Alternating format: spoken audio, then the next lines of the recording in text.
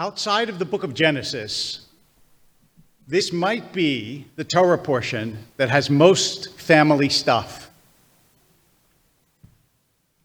And unsurprisingly, it starts with complaining. Because families are difficult. And Moses and Aaron have some problems.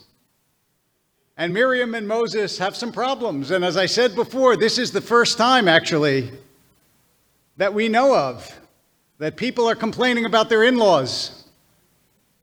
And it started a long and noble tradition when Miriam gossips about Moses' wife, who's her sister-in-law. And when we look at this, we wonder, why are families so difficult? Why are there always problems in families? In Genesis, we know the first brothers don't get along so well, Cain and Abel. Avram and Sarah have their issues with their kids, and on and on and on. But I have both the problem and the solution for you. The problem is that families are made up of human beings. And human beings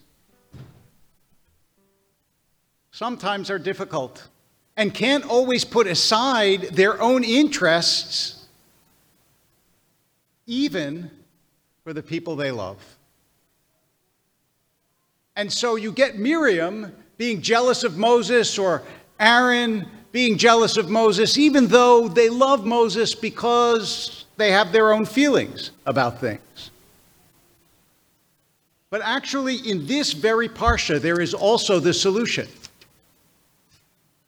Because Eldad and Medad, who are two prophets in the camp, are prophesying, and Joshua comes to Moshe and he says, these people are acting like prophets, and that's your job, Moses, and you should be upset and you should get them. And Moses says, no, I wish all of God's children were prophets. And you know what the Talmud says about this? The Talmud says, and I quote to you, that almost everybody can be jealous except a teacher for their student and a parent for their child. In other words, the solution is to love more than you envy. And the reason that I particularly love this teaching is I remember when my oldest brother, Steve, realized that he was taller than my father. And Steve got upset. And when my father asked him why he was upset, he said, because I just realized that I'm taller than you. And my father said, Steve, no father is ever upset when his son grows taller than he does. And I never forgot that. What it means to be a father and to be a mother, because this is the only parsha where Moses is referred to as like a nurse. In other words, Moses is father and mother in some ways to the Jewish people. But what it means to be a parent is to love so much that you want your children in every way to be better than you are.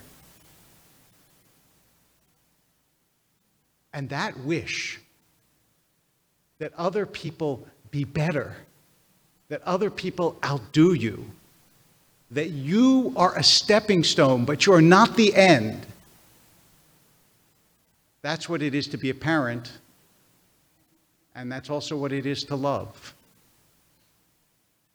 To love is to have less ego and more aspiration, more hope that the other will be greater, will be better, will grow taller. It's right there, the problem and the solution. Moshe was so great that he could feel it about people he didn't even know. There's no indication that he even knew who Eldad and Medad were, but he said, anybody who becomes a prophet, I'm grateful for. I don't know that most of us or any of us could reach that level. It is right after that that the Torah says Moses was the most humble man who ever lived, so we can't get there. but for the people we love, for our children, for our families, for our siblings, for our partners, for our spouses. We can hope that they will be even better than we will, that they will grow taller, that all God's people would be prophets. Shabbat Shalom.